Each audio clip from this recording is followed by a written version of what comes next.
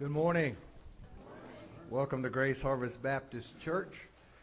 Church looks empty compared to the 8 o'clock service, but I'm glad you guys are here. It reminds me of a story, a true thing. You know, on days like this, you're always concerned that people will stay away from God's house because it's raining. And I'll always remind you, and I want to thank you all for being here in person who could come. But one of the things story that always spoke to me was when our brother in Christ, David Listrom, was an elder here, and he was a missionary in Uganda for 20 years. The first time he went to preach in Uganda, he was preaching under a mango tree and went out to a village out there, and there was nobody there. It had been raining, it had been monsoon, and nobody was here. And it was getting ready time to preach, and he was concerned that nobody would come. And out of the rain, these villagers started coming. And some had walked over an hour to hear God's word proclaimed.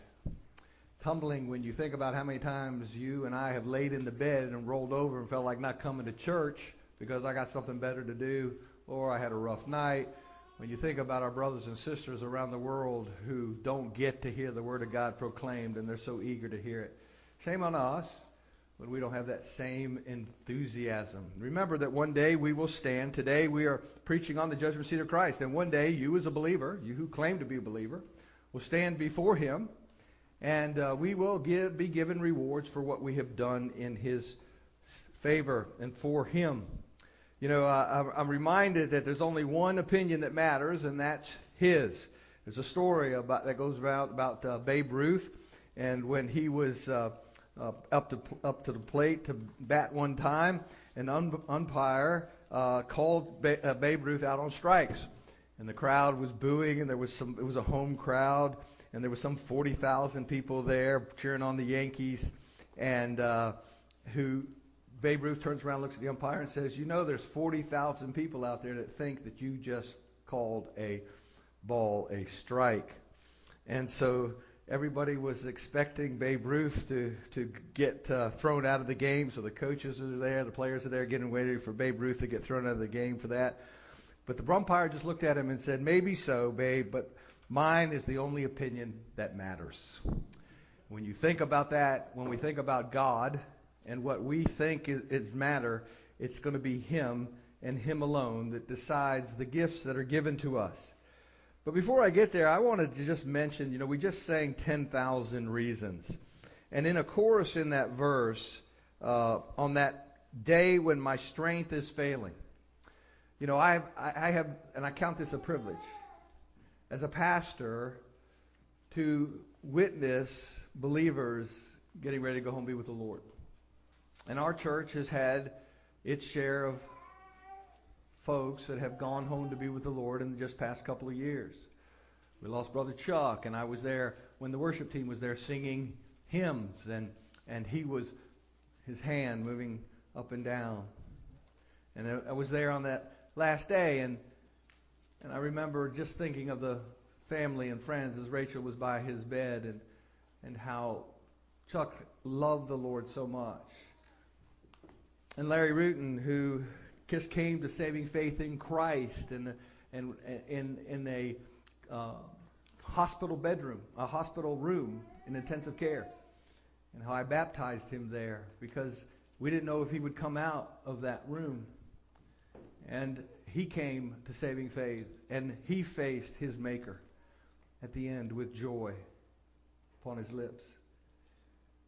And we had Chip Feck, who was here also, and he was the man who would be praying for you while he was dying of cancer, and yet had a joy in his heart.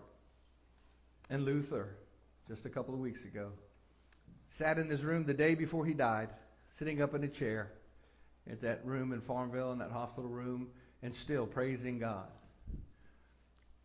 That doesn't come from just any source other than the Holy Spirit that resides in us as believers.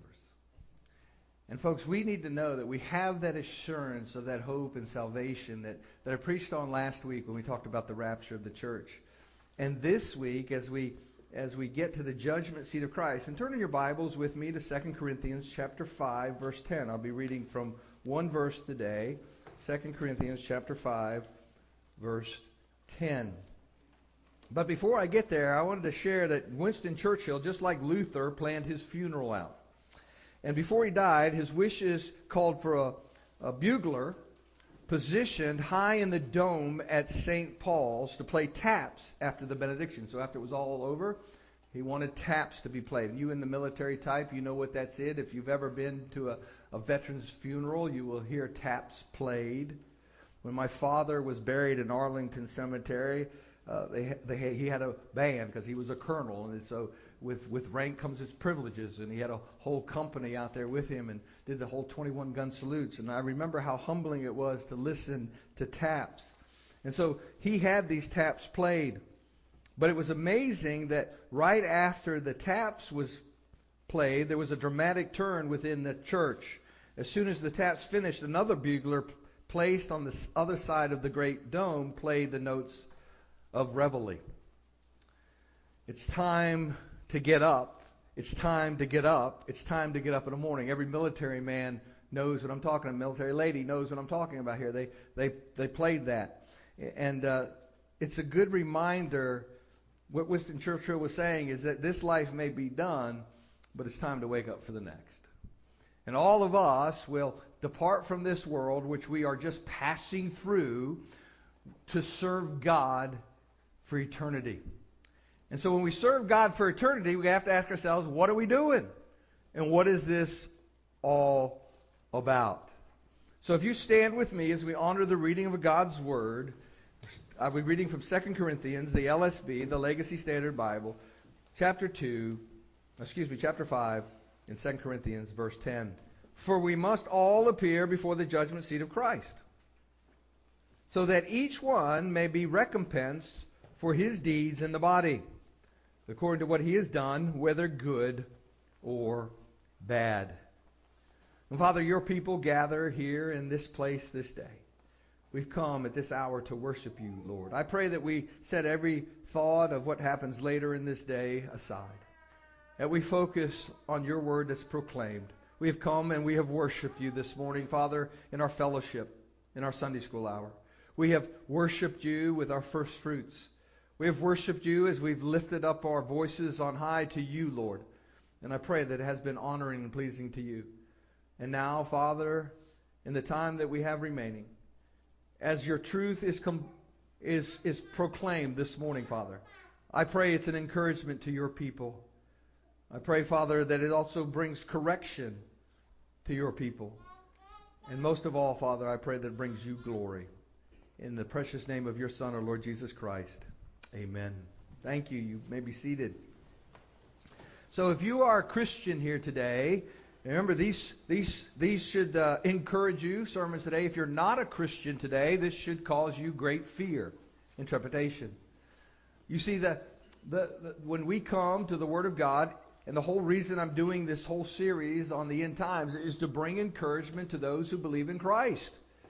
If you're outside of the family of God, this is nothing but dread and gloom to you. And you may laugh and joke and say this is not real, but I'm here to tell you that I would not be a minister of the gospel of Jesus Christ. I would not commit my life to shepherding people. I would not commit myself to being used by God if I didn't believe every word that Scripture has to say. And it is that reason that I stand here before you today to proclaim God's truth to you. If you have been a believer for a while, if you have read about rewards for Christians for what they have done for the Lord during your life as a believer, then you have some expectation of what the judgment seat of Christ is. I will tell you that this judgment seat of Christ today, we're going to answer some very important questions. But before we get there, I want to tell you that this doctrine is often ignored. Or when taught, it is misrepresented because of the term judgment that we see clearly here. And I want you to understand as we go through this that I want you as a believer to understand the hope and the joy that you will receive at the judgment seat of Christ. I want to quote from Samuel Hoyt here as he writes about this passage. Within the church, quote, "Within the church today, there exists considerable confusion and debate regarding the exact nature of the examination at the judgment seat of Christ. The expression, the judgment seat of Christ, in the English Bible has tended to cause some to draw the wrong conclusion about the nature and purpose of this evaluation. A common misconception which arises from the English translation is that God will mete out a just retribution for sins in the believer's life, and some measure of retribution, punishment for sins will result," unquote. And some of you may be sitting here today thinking that when you go before the judgment seat of Christ, that God is going to give you punishment for things that you did not do or that you did do. So today we will answer 5 questions about the Bema seat of Christ, or the judgment seat of Christ. What is this judgment seat? What is this Bema seat? When does it take place? Who is the judge? Why does it happen? And what are the rewards? So let's look at what is the Bema seat of Christ. We see it here in 2 Corinthians 5:10, but we also see it in Romans chapter 14, verse 10. Romans chapter 14, verse 10. "Why do you pass judgment on your brother? Or you, why do you despise your brother? For we will all stand before the judgment seat of God." So Paul lets the church in Corinth know, lets the church in Rome know, and by that the Holy Spirit lets us know that we will stand before the judgment seat of God. If you are a Christian, you will stand before Jesus Christ himself. Judgment seat is a translation of one Greek word, the word bema. Now, many of you have heard and understand that while we think of the bema that's used in the Gospels in the book of Acts, of a raised platform where a Roman magistrate or ruler such as Pilate sat to make decisions and pass sentence. We know that from Matthew chapter 27, verse 19, where Pilate made his decision to crucify Christ at that bema seat. Its use in the epistles by Paul, because of his many allusions to the Greek athletic contest, is more in keeping with its original use among the Greeks. So we do understand that the bema seat is a place of judgment, but it's also, when the Greeks looked at it, as a place of reward. We can't miss that. And the word was taken from the Isthmian Games, where the contestants would compete for a prize under the careful scrutiny of judges who would make sure that every rule or contest was obeyed. Today, some of you will sit around a TV set tonight and watch the Super Bowl. And when you watch it, you'll see that there'll be penalties called against each team. There's a bunch of officials out there to make sure that the men don't cheat and they play fairly. They're not gouging each other's eyes out, and they're not tackling the way they shouldn't be tackling, and they're not roughing the quarterback. So there's there to follow the rules. These judges are there. And so the same thing happened in the Greek games. There were people there to make sure that the victor was given, who won the event, followed the rules, and he didn't cheat. And at that point, there was a laurel wreath that was placed on the head of the contestant who won. Listen to what 1 Corinthians chapter 9, verse 24 has to say about this. 1 Corinthians chapter 9, verse 24. "Do you not know that in a race all the runners run, but only one receives the prize? So run that you may obtain it. Every athlete exercises self-control.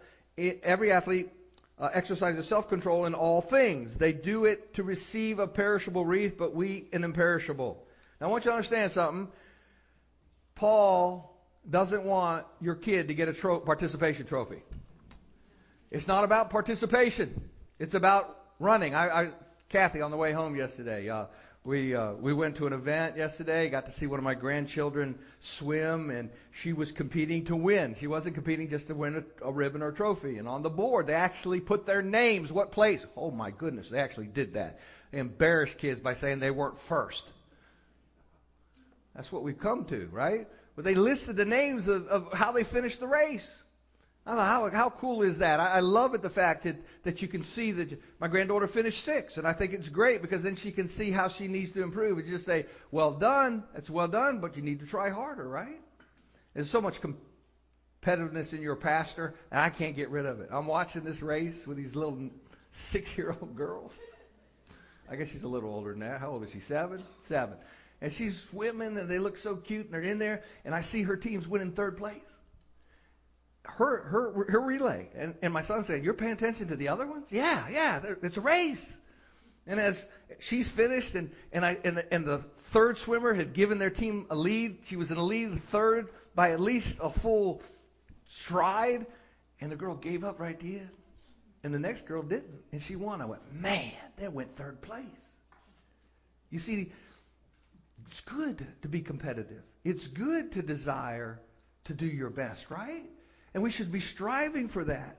It's amazing to me how God instructs us, even in the little things of life. Run a race so that you win the prize, Christian. And for us, it's much more important than that. We ought to be running the race. We ought to be doing things that God has to say. It's amazing the lessons that are out there. We go home, Maddie's with us, and we're driving by, and we're coming out.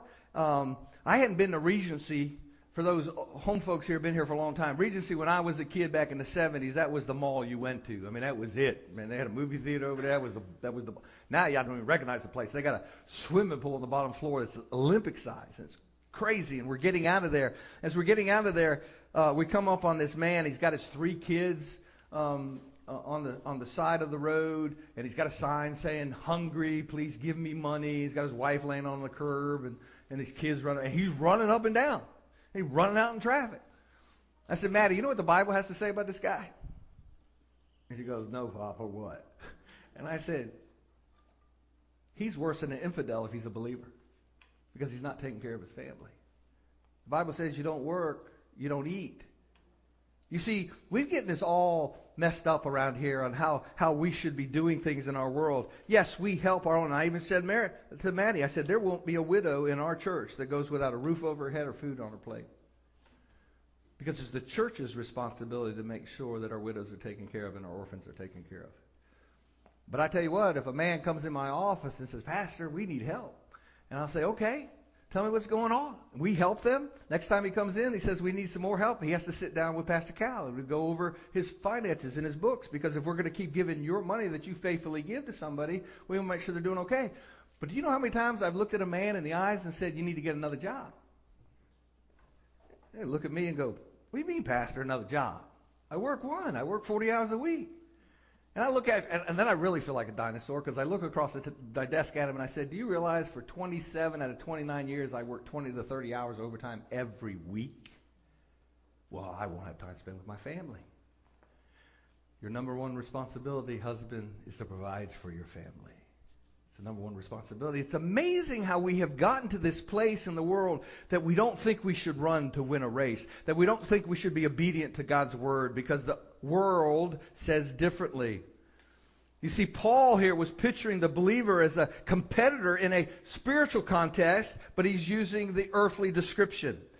As the victorious Grecian athlete appeared before the bema to receive this perishable award, so the Christian will appear before Christ's bema to receive his imperishable award. Just as the mortal would put on immortality, the rewards that we are given are not perishable as the world gives. The judge at the bema bestowed rewards to the victors. He did not whip them. He did not, the one who did not win. He did not whip the one who did not win. He did not punish the one who did not win, but the one who ran the race and won the prize got the prize. He didn't just give it to the next person.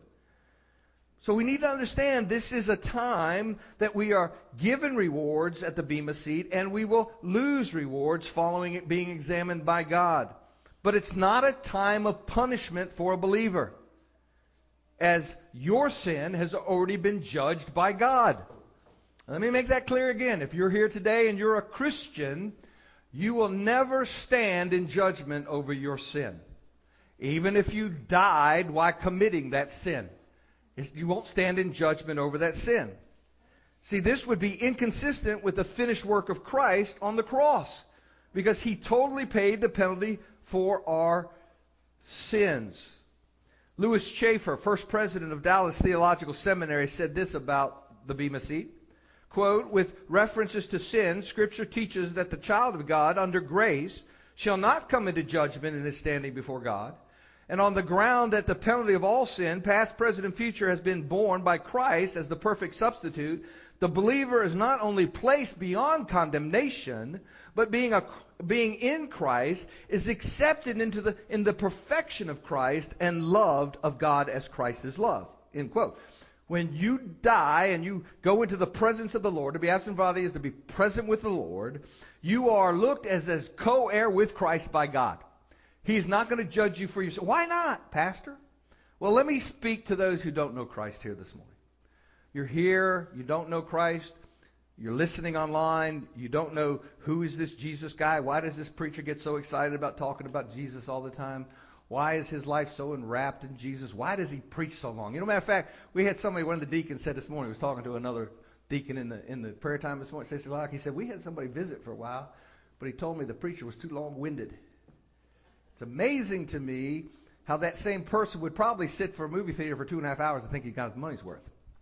Or I would imagine tonight if he's watching the Super Bowl and it goes to overtime, he's not going, man, I can't believe this is going into overtime. Isn't it amazing how the things that we love, we don't mind spending time with, but the things that bore us or we don't have an interest in, we will forgo.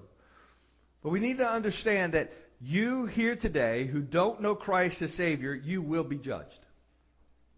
You will be judged. What do you mean, preacher? Well, God judges all sin.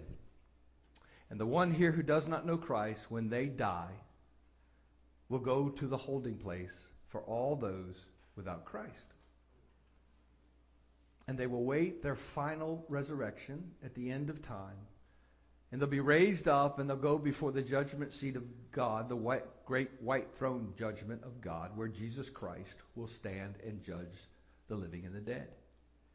And if you don't know Christ as Savior, you will stand there and you will stand before God and you will be found guilty for the sin that you committed against Him. And you will receive justice and you will be sent to hell forever. That's not something just to take lightly. There's an 18-year-old young lady that left wherever she left on Sunday morning. Died at the beginning of the week last week. They did her funeral service yesterday. Do you think that 18-year-old girl thought that she would not see the next Sunday come? You hear this preacher say it all the time, and I'm not the first preacher who's ever said it. You are not promised tomorrow. Right now you've been given this day, this hour, this moment. And if you don't know Christ as Savior and you were to die without Him, you would spend eternity apart from Him in hell. And you would receive justice. You can't shake your fist at God and say that that's not fair. Because all of us deserve death. We who've received Christ have received mercy. And that mercy is here for you this morning. That mercy is here so that you can appear before the judgment seat of Christ and not before the great white throne judgment.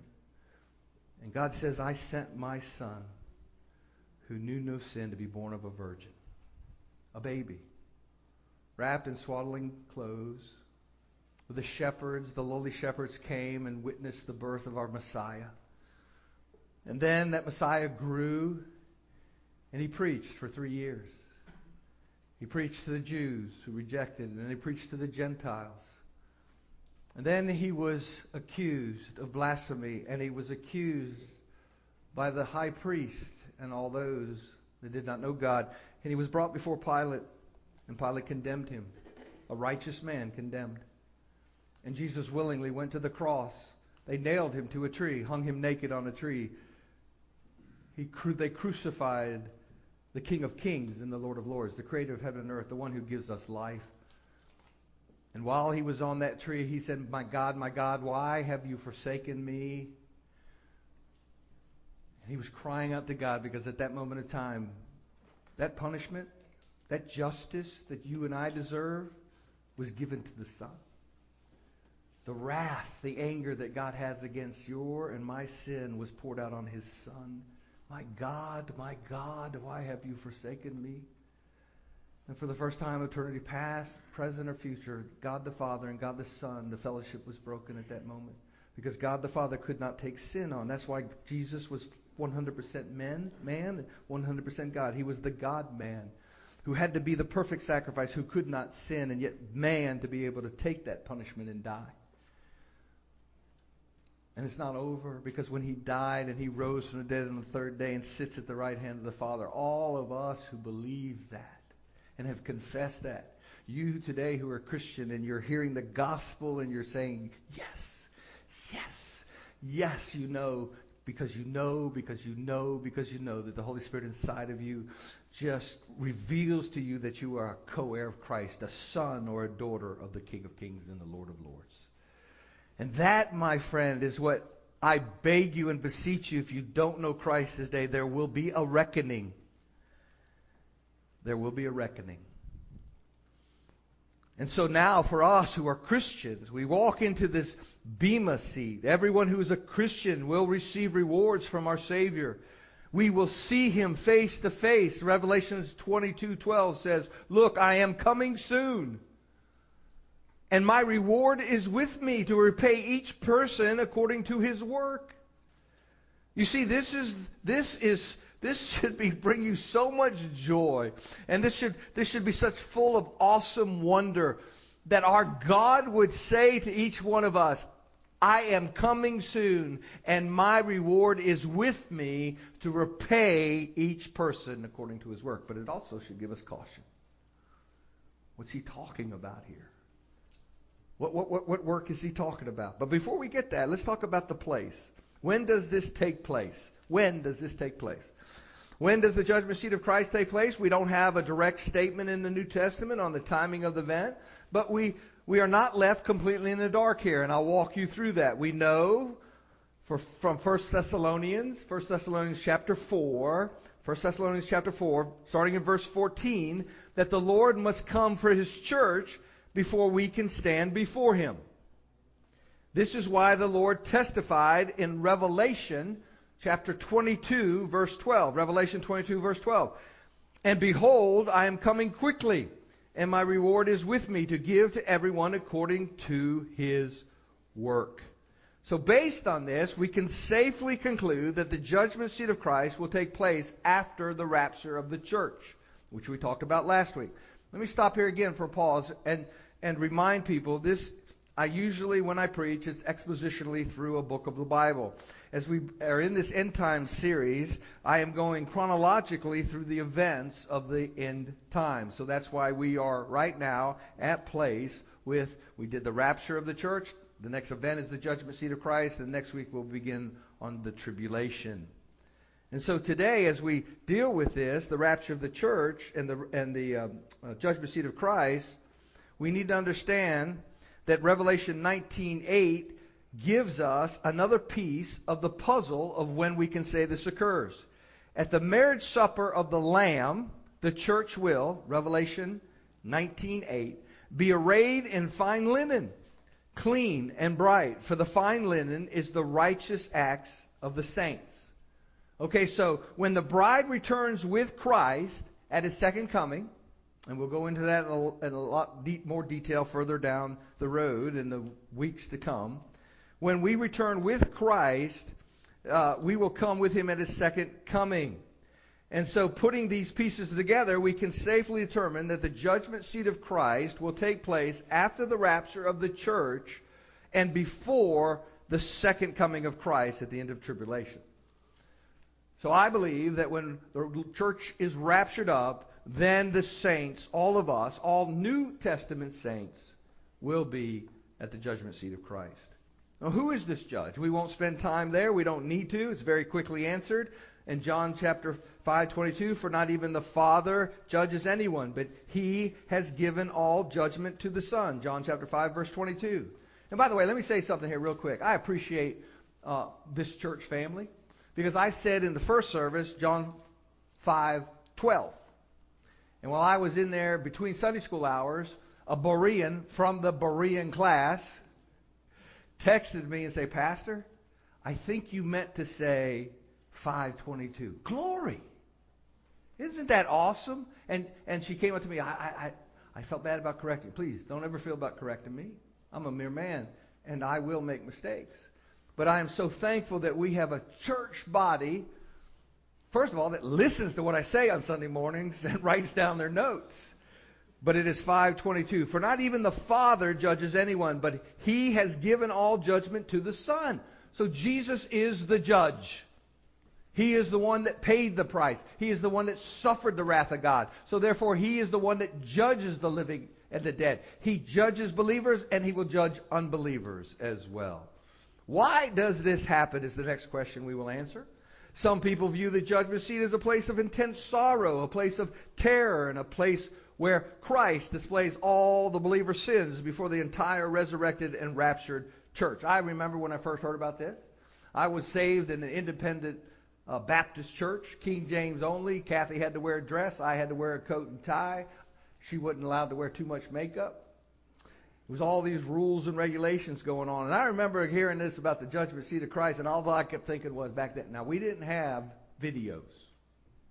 We didn't even have DVD players and VHRs or anything like that.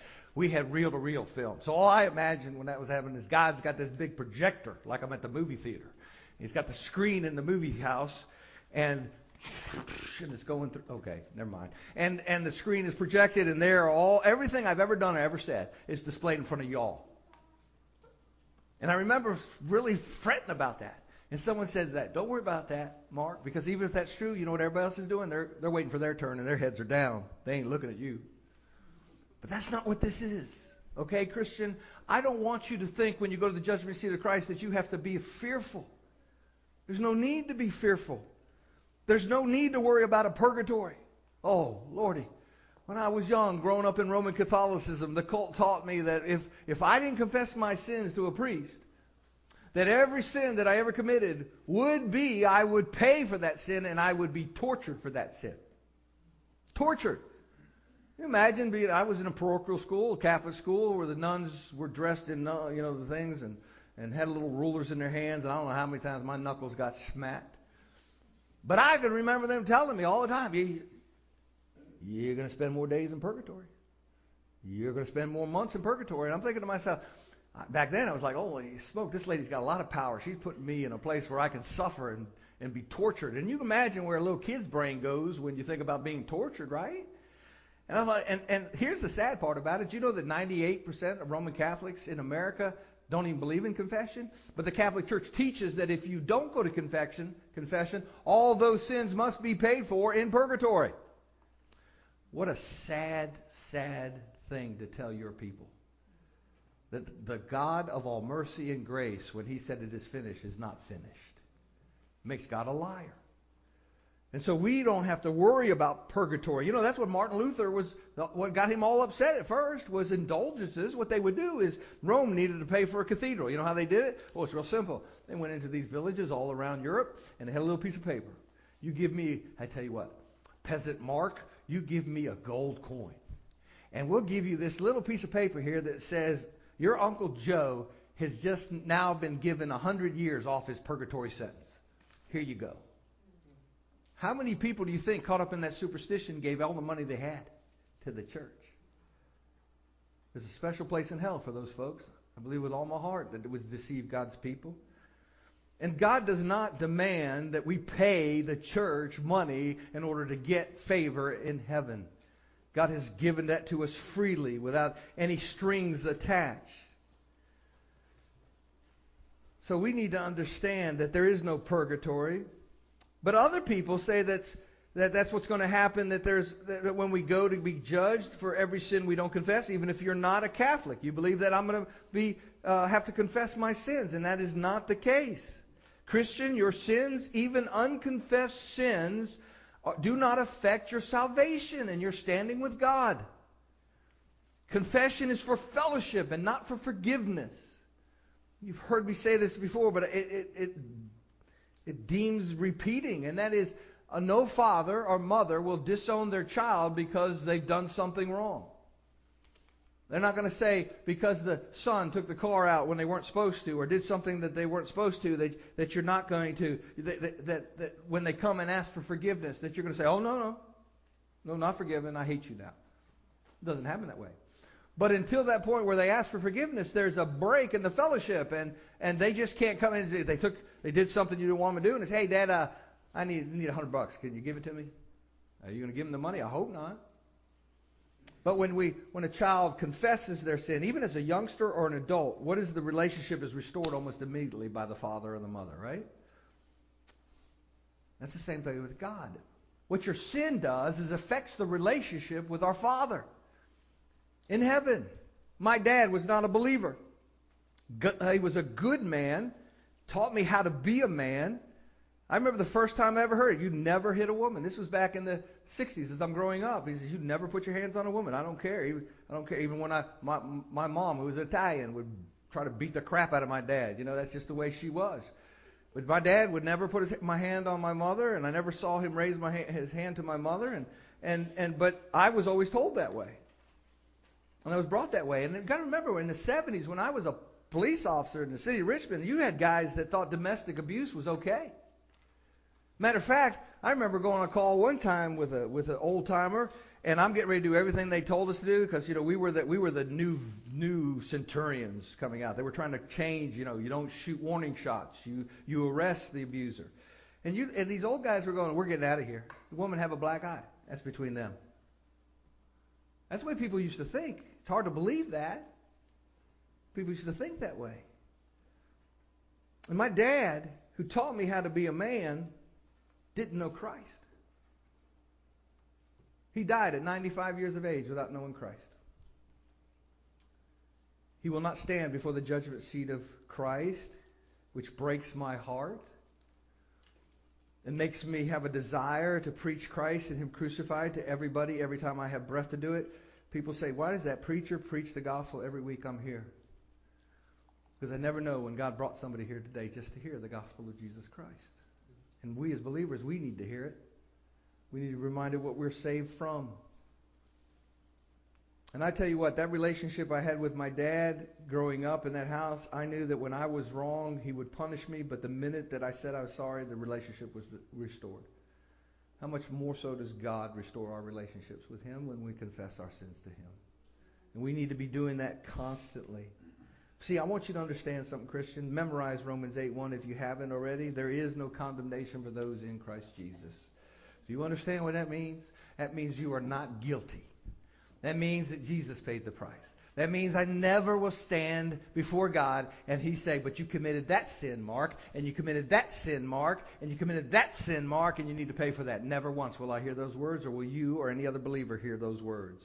Romans 8:29, because those whom He foreknew, He also predestined to become conformed to the image of His Son, so that He would be the firstborn among many brothers. And those whom He predestined, He also called, and those whom He called, He also justified, and those whom He justified, He also glorified. Glory. Do you understand that He is telling you right there in that passage to Romans, to the Roman church, and therefore to all of us, that He has justified us, therefore He has glorified us. We belong to Him. Never will you stand in judgment over your sin. When you were saved, your sins were forgiven and are forgiven. When you confess them, you merely maintain the pure fellowship with the Father. We all sin. Every one of us sins, whether it's the sin of pride, the sin of lust, the sin of whatever you think about, gossip, whatever you think about, stealing, whatever sin comes to mind, we will still do that. It doesn't mean we're not a believer, but what we should be going on when you realize that you've done it and the Holy Spirit convicts you of that is confess it to the Lord. Confess it to the Lord. Unconfessed sin is an issue of fellowship, just like it's an issue of fellowship amongst believers. But at the other end of the spectrum, other views this event as just an award ceremony. Everybody gets a trophy. So I don't have to worry about doing anything. Awards are going to be handed out like candy to every Christian that ever lived. But both these views are wrong. The one of ultimate terror that you're going to face the Lord and that all your sins are going to be exposed and you have to pay for those sins, or the view that I'm just going to go there and God's just going to be glad that I'm here. We need to understand what the Scripture has to say about this. There is a seriousness to this, of the examination, and an emphasis on the commendation aspect of the judgment seat. It's important to understand the necessity of faithful living today, but reject any thought of punishment. Well, Pastor, if there's no thought of punishment, why should I live today? Because you love Jesus. Why should I live for Him? Because I love Him. When I loved my dad and my mom, I obeyed them. It showed that I loved them. When you obey your parents, you're showing that you love them. When we obey God, we're saying we love them. You want to know how you're a believer, Christian? Answer the question. Do you obey His commands? Do you flip your nose at God? Do you say, hey, Jesus, I made that prayer confession. I confessed you as Lord and Savior of my life. Well, really, I've confessed you as Savior. I don't want to make you Lord. I'm not bending the knee to you. I'm going to do whatever I want, whenever I want, and however I want. You're going to just save me. Folks, that's a gospel straight from the pits of hell. When God called you, He called you to love Him with all your heart, mind, and soul. You made Him Lord and Savior. I remember being back years ago, and when I brought up John MacArthur, a pastor's wife said, oh, he's a heretic. I said, why is John MacArthur a heretic? He preaches that lordship salvation. Guess what? There is no other thing than lordship salvation in the sense that God has said to you, you will confess your sins and I will be Lord of your life. It's not an act, something that you do. Once you get saved, this is what you say. I bend the knee. You are my King. You are my Lord. And if I don't do that, what do I do? Think about it. If you don't make Jesus Lord, who's Lord of your life? You are. You are. And so this means nothing to you. So you can do what you want. You can come and do as you please. You want to get drunk? You go get drunk. You want to have sex outside of marriage? You go have sex outside of marriage. You want to be a homosexual, a transvestite? Do whatever you want. Do it. Because what does it matter? I don't answer to God. I answer to self. But folks, that's again a lie from the pits of hell. God did not save you to keep you in chains. Romans 6, what shall I say then? Shall I continue in sin that grace may abound? Certainly not. You have been set free, Christian. You were slaves to sin. God, you were walking around with a chain. Oh, goodness, he got out in front of the pulpit. Let me get back here. He had chains. I got to worry about the TV. You got chains on you. You ever see those chain gangs walking around and they got chains on their feet and they're moving? That's what you had. You didn't realize it. And then God set you free. He set you free from the chains of sin and death. And what He did was He made you a slave. He did. To righteousness. But we are free in the slavery to Christ, and we were chained in what we thought was freedom in sin. You see the difference?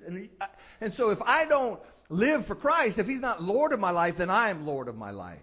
And I do what is good in the eyes of man and not in the eyes of God. And so Christ has made us His, and we are His children, and we belong to Him. We are co-heirs with Christ, children of God. And all of this that we do is because we love Him. And so on that day of judgment, when God judges us for what we have done, the flesh will regard it as worthless, everything we did in the flesh of reward. But in the power of the Holy Spirit, we will graciously be rewarded. What we do for the sake of God, without any looking for reward from it, we will receive from God our just reward.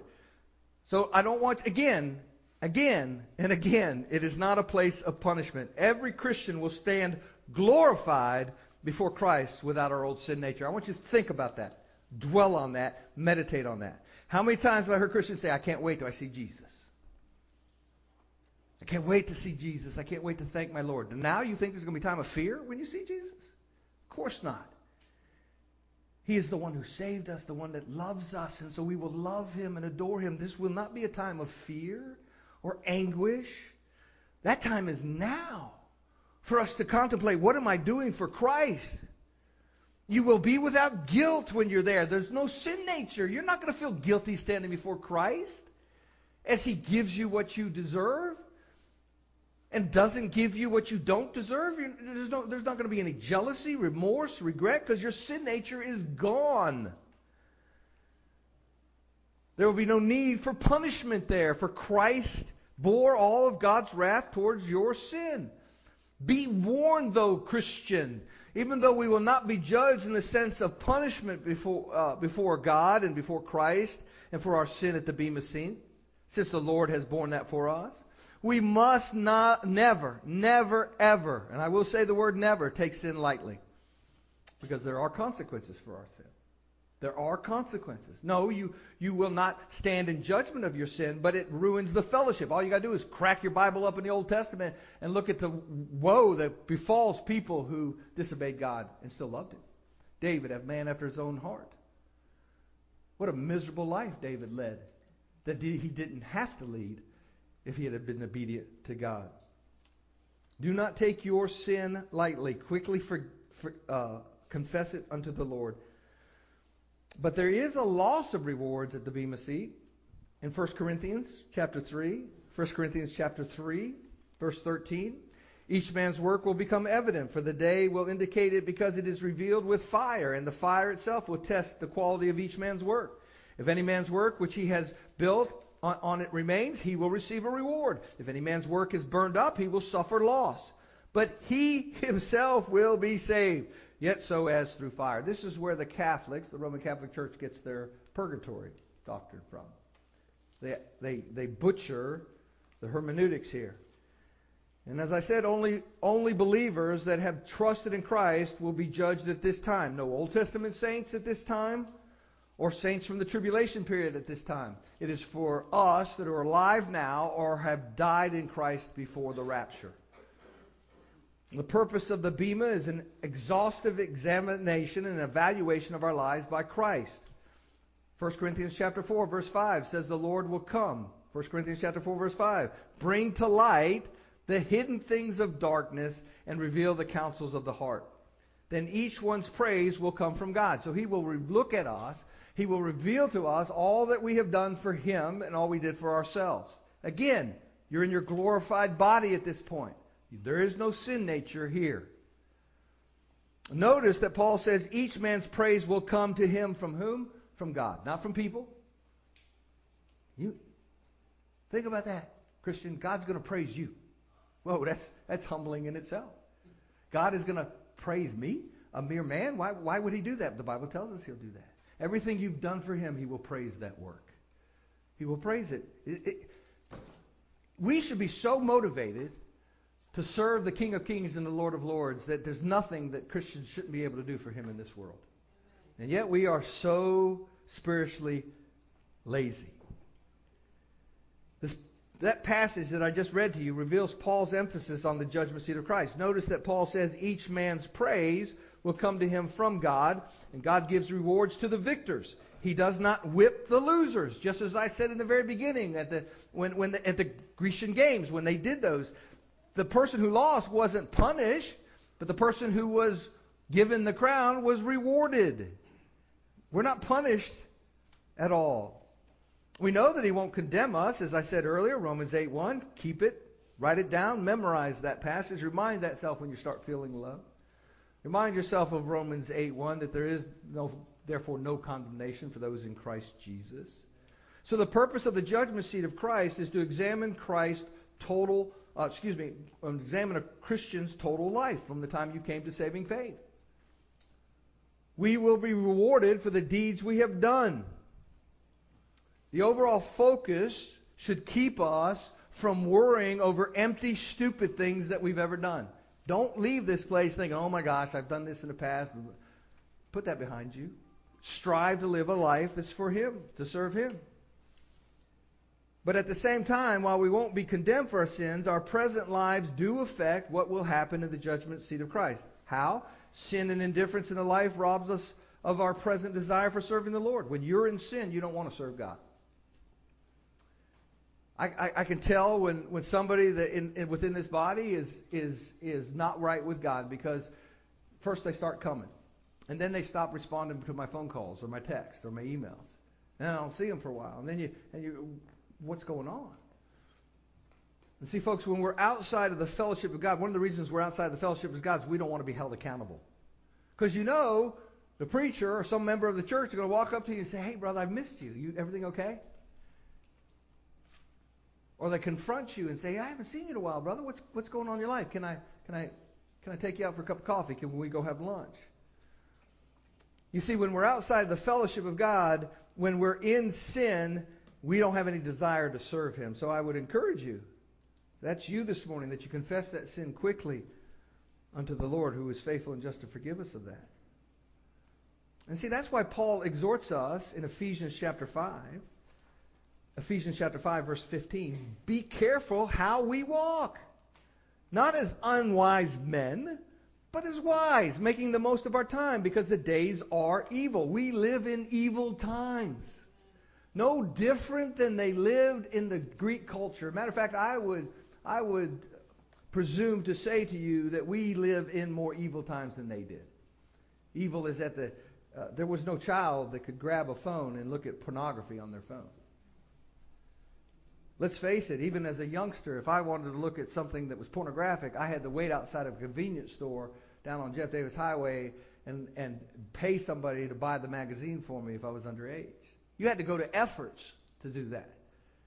Today, men and women can turn the light out, grab their iPhone or iPad or anything else and look at the whole world of evil is just opened up. And how many of us have opened it up in our own houses? How many of you know what's going on? One of the things I appreciate what Ian has done in his house is my grandchildren are not allowed to have the phones after 9 p.m. They're left downstairs in front of their parents. You see, kids are kids. Look, I'm going to tell you right now, if I was 16 years old and I had what's at some of your kids' availability now, I hate to see how I would have turned out. I'm so thankful for Pastor Brian and this church and the leaders and elders of the church. I'm so thankful that I have a youth pastor, a family pastor whose love and desires to see our children grow in Christ, to come to saving faith in Christ. That's an example to all. And folks, my prayer is that we parents and grandparents take seriously the call to protect our children from evil. Yes, they're going to hate you when you leave the sermon today and you say, I'm taking your phone away from you. You don't need to have it. How many of your kids have social media? Like things like TikTok or Facebook? At least I didn't say Tic Tac like I did years ago. I mean, it's just horrid.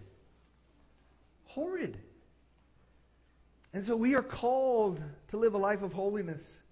Sin and indifference result in a loss of power in our lives because sin grieves the Holy Spirit. Christian, let's not grieve the Holy Spirit. And what are these rewards or crowns we're to receive? So let's get to that as the time we have remaining. What are these rewards or crowns we receive? Well, Pastor, that's what I've been waiting for. That's why I paid my money. That's why I paid my mission ticket today. I want to hear what I'm going to get when I get there. For we must all appear before the judgment seat of Christ, so that each one will receive what is due for what he has done in the body, whether good or evil.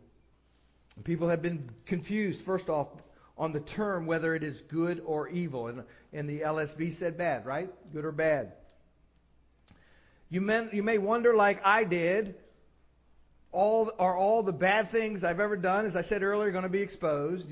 But you must understand the Greek word here for evil. And you can do your own study here on this word, but the word here, the Greek language mainly uses two words in reference to bad or evil. So and those Greek words speak of moral, ethical decisions and bad things that we do as opposed to goodness.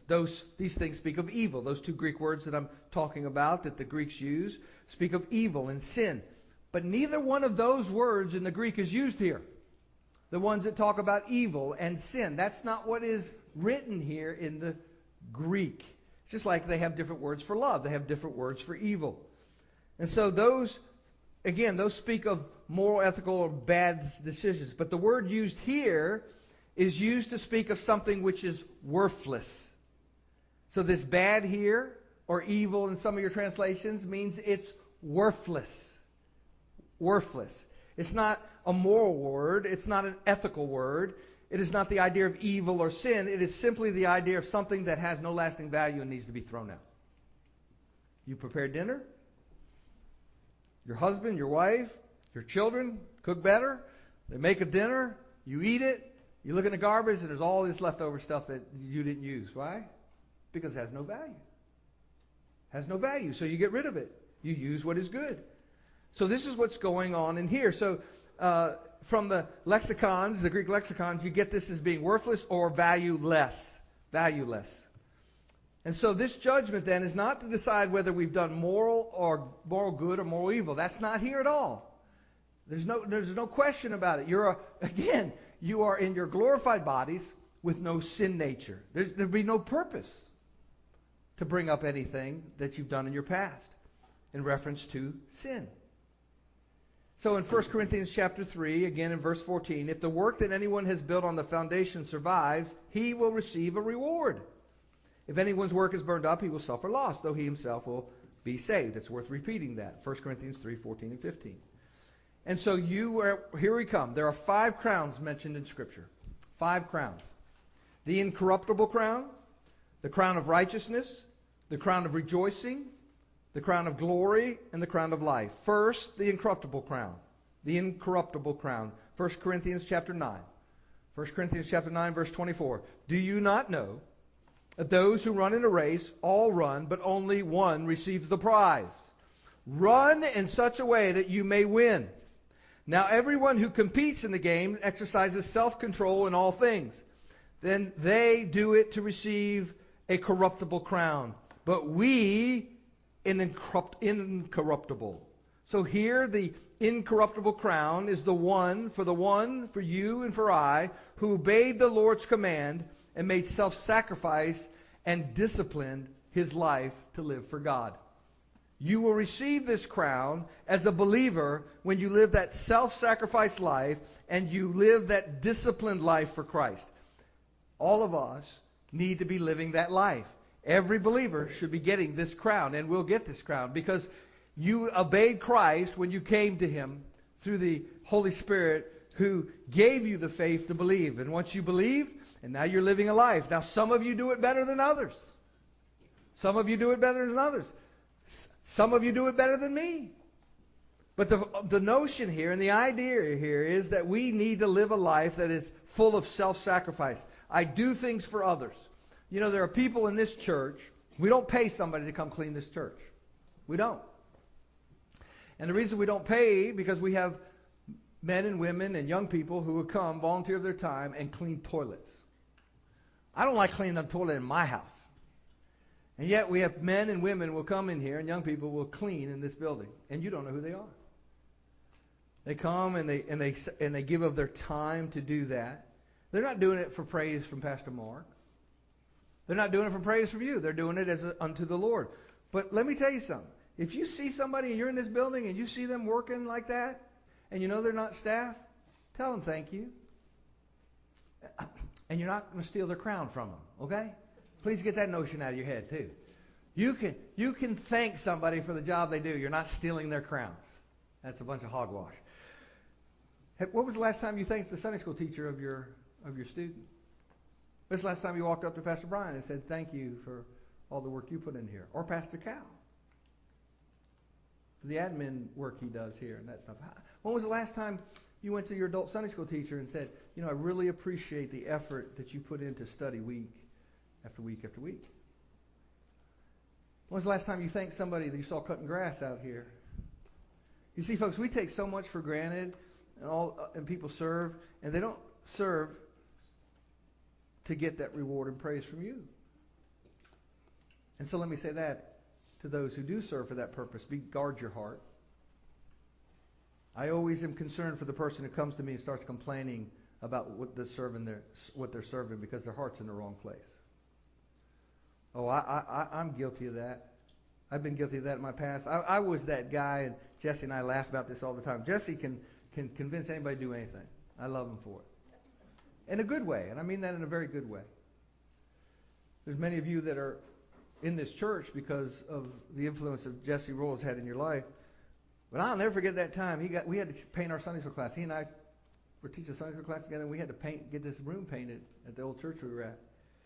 And I show up that day, and some other people show up.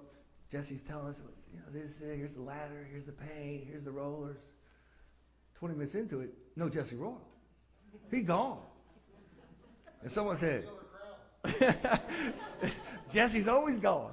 But that's not the way God gifted Jesse. I guess it's so. And so what was I doing? I was focused on, wait a minute, why ain't he here and you're doing it? Why am I doing it if he ain't doing it? Folks, that's the wrong attitude. Guess what? I ain't getting no reward for painting that room. Because I did it selfishly with a heart. We need to have an attitude as unto the Lord while I do this. When you love your wife as Christ loved the church, you're doing it unto the Lord. When you honor your husband and you obey your husband as unto the Lord, you submit to him unto the Lord, you're doing it unto the Lord, not for him. Folks, we need to understand that it's for him that we do things. The second crown, the crown of righteousness, that's all to all those who love his appearing. And that should be every one of us. 2 Timothy chapter 4, verse 7. I have fought the good fight, Paul says. I have finished the course. I have kept the faith. In the future there is laid up for me the crown of righteousness, which the Lord, the righteous judge, will award to me on that day. And not only to me, Christian, put your name in here, but also to all who have loved his appearing. Glory. Glory. When we think about God coming back, when we think about we're praying for his return as we anticipate the rapture, this is the crown that you will receive, the crown of righteousness. The crown is specially designated for those who long for Jesus' appearing and live holy lives in anticipation of his return. It doesn't mean you live a life that is not pleasing to God. Your desire is to see Christ manifested in your life. Do you live your lives as if he could come back today, Christian? And I'm not saying we have to live perfect lives, but there needs to be a pattern of holiness in our life. The third crown, the crown of rejoicing. The crown of rejoicing. This is the soul winner's crown. For what is our hope, our joy, our crown of rejoicing? Is it not even you in the presence of our Lord Jesus Christ that is coming? What's Paul saying? What is this rejoicing crown? It's seeing others come to saving faith. Christian, when was the last time that you had the privilege to see God bring somebody to saving faith because of your witness to them? When was that last time? Don't raise your hands. Have you ever led anybody to Christ? Have you ever been bold enough to open your mouth to other people and share the love of Christ with them? You know, one thing, and I want to share this with you, those who don't know me. The night my father fell, 3 months before he died, God impressed upon me, and God did this for me. It was mercy to me, because I shared the gospel with my father from the creation of the world to the resurrection of my Savior. 45 minutes. My wife was we had an open foyer kind of open plan. I was in the living room. She was in the kitchen. She was praying. It was evening time. Just praying for my dad's salvation as I'm sharing the gospel. He gets up from there. He says, "That's good for you, Mark. It's not for me." Walks in the room, falls, breaks his back, never has another cognitive moment. God gave me that peace knowing that I did everything humanly possible to bring my father to saving faith. Can you say that? Can you say that about people in your life today? If God was to snatch them out of your life today, can you say that you shared Christ with them? You may be the only Christian they know. Folks, take this serious, this soul winner's crown. Fourth, the crown of life. That's for the Christian who went through persecution, went through trial, was martyred for the sake of Christ. Oh, I have never been persecuted like this. I have never suffered for the sake of Christ like this. Have I been made fun of? Sure, but that's not what we're talking about here. We're talking about people who stand there and fathers and mothers and their children are dragged out in front of them and a gun put to their head and say, "Do you renounce Christ?" And they say no, and they blow the brains out of a child in front of them. You think I'm making that up? That's what's happened in the world. And they shoot every one of them. Folks, this is the crown of life. The crown that will be given to those who were beat for the sake of Christ, who were imprisoned for the sake of Christ. And yet we sit here in the luxury of 21st century America with our iPhones and our iPads and our heating and our air conditioning and think we suffer for Christ. Folks, look within yourself and say, could I stand and be martyred for the cause of Christ? James 1:12 says, "Blessed is the man who perseveres under trial. For once he has been approved, he will receive the crown of life, which the Lord has promised to those who love him." Fifth crown. The crown of glory. It's the shepherd's crown. 1 Peter 5:1-4 says, "Therefore I exhort the elders among you as your fellow elder and witness of the sufferings of Christ and a partaker also of the glory that is to be revealed. Shepherd the flock of God among you, overseeing not under compulsion, but willingly, according to God, and not for dishonest gain, but for with eagerness, nor yet as lording it over those allotted to you, but being examples to the flock. And when the chief shepherd appears, you receive the unfading crown of glory. This is for the elders. I feel so unworthy. And that you know what drives me is this very passage. You know why that I will make myself available to every one of you 24 hours a day, 7 days a week, 365 days a year? Because I'm commanded to. Do you know why that every shepherd of this church and every elder should be on their knees praying to God that they do exactly what they're called to do? Is because God holds us to a higher standard. Woe be unto me as your shepherd if I am not obedient. Woe be unto me if I'm not an example to you. Woe be to me if I hold grudges in my life, or an unforgiving heart in my life, or anything in my life that would hinder your walk with Christ. Woe be to me as a shepherd of Christ when he tells me that I have given you, Mark Wells, a shepherd's crown. I am not worthy. Christian, what do we do with these crowns that we may not feel worthy of getting? Let me read to you what Dr. Bookman writes about this. He is the seminary professor at Shepherd's that our brother Zach is going to in seminary right now. He writes this: the popular quote, the popular misconception of heaven is a place of uninterrupted indulgence and slumber, and that contributes to the frustration which arises from the perceived selfishness of any sort of reward program. If the eternal life promised to the believer is only a place to parade his medals, it is hard to conceive of any selfless reason for desiring or striving after these medals. But in fact, the life to come is a busy, productive kingdom. This is the new heaven and the new earth, ruled over personally by the Messiah, Jesus. Faithfulness in this life will produce maturity and selflessness, and thus qualify a person for greater responsibility in the life to come. Once sin is removed, root and branch from the human experience, there will be no jealousy or resentment, but there will be various capacities to serve and thus honor the King. A true heart of love for the King will cause his subjects to long for and strive toward the greatest measure of such a capacity that he might possibly possess. Thus the longing to be unashamed at the coming of the King, to receive bountifully from his hand at the bema seat, may be regarded as entirely noble and ultimately selfless, unquote. You see, when you get those awards, those rewards that God will give you, you're not putting them in that mansion that God gives you. You know those houses? He goes, I go to prepare a place for you. If it wasn't so, I wouldn't tell you. In my Father's house, there are many rooms. And so in that New Jerusalem, you don't have a trophy case. When you walk in, you don't hang up all your trophies, all these wreaths that God gives you, all these crowns that he gives you. You're going to be just like the 24 elders. You know what you're going to do with them? It's all about Jesus. It's always been all about Jesus. We will lay those crowns that you were given back at his feet, and you will worship the one who gave you the ability to have those crowns in the first place. It's all about him. Christian, let us live lives. Let us live lives that are holy and pleasing to him. Let our focus be, there'll be two teams on that field today. And every one of them is out there with the expectation that they're going to win.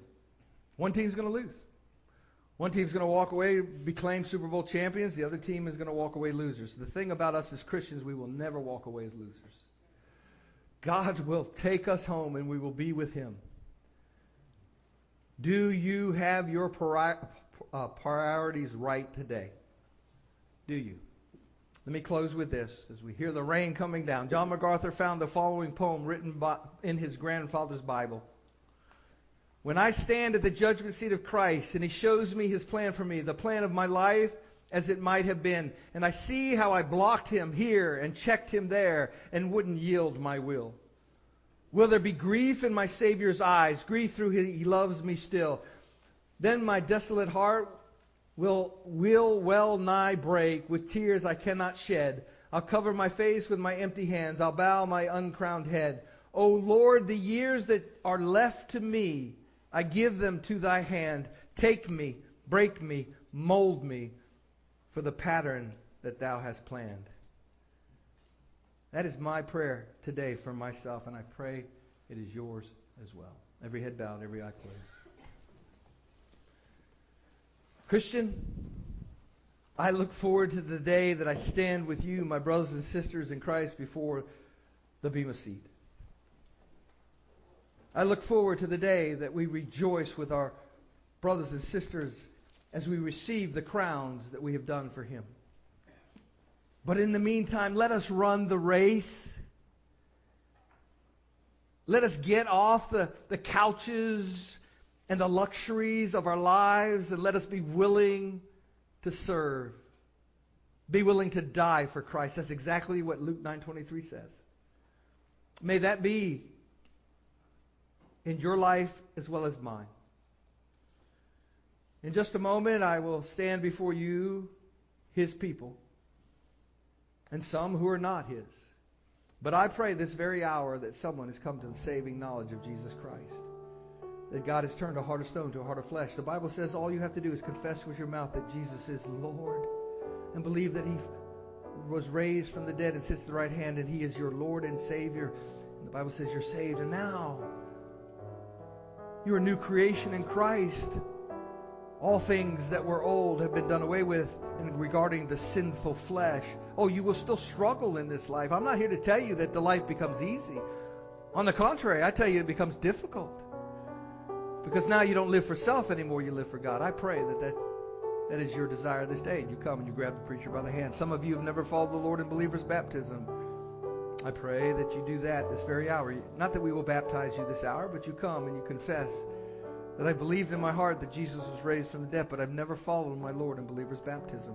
Doesn't save us, but it's the first act of obedience. We had somebody return to the flock here on this Sunday morning at the 8 o'clock hour. Family that had moved away has now come back and joined the church. God has called you to be members of this church, I pray.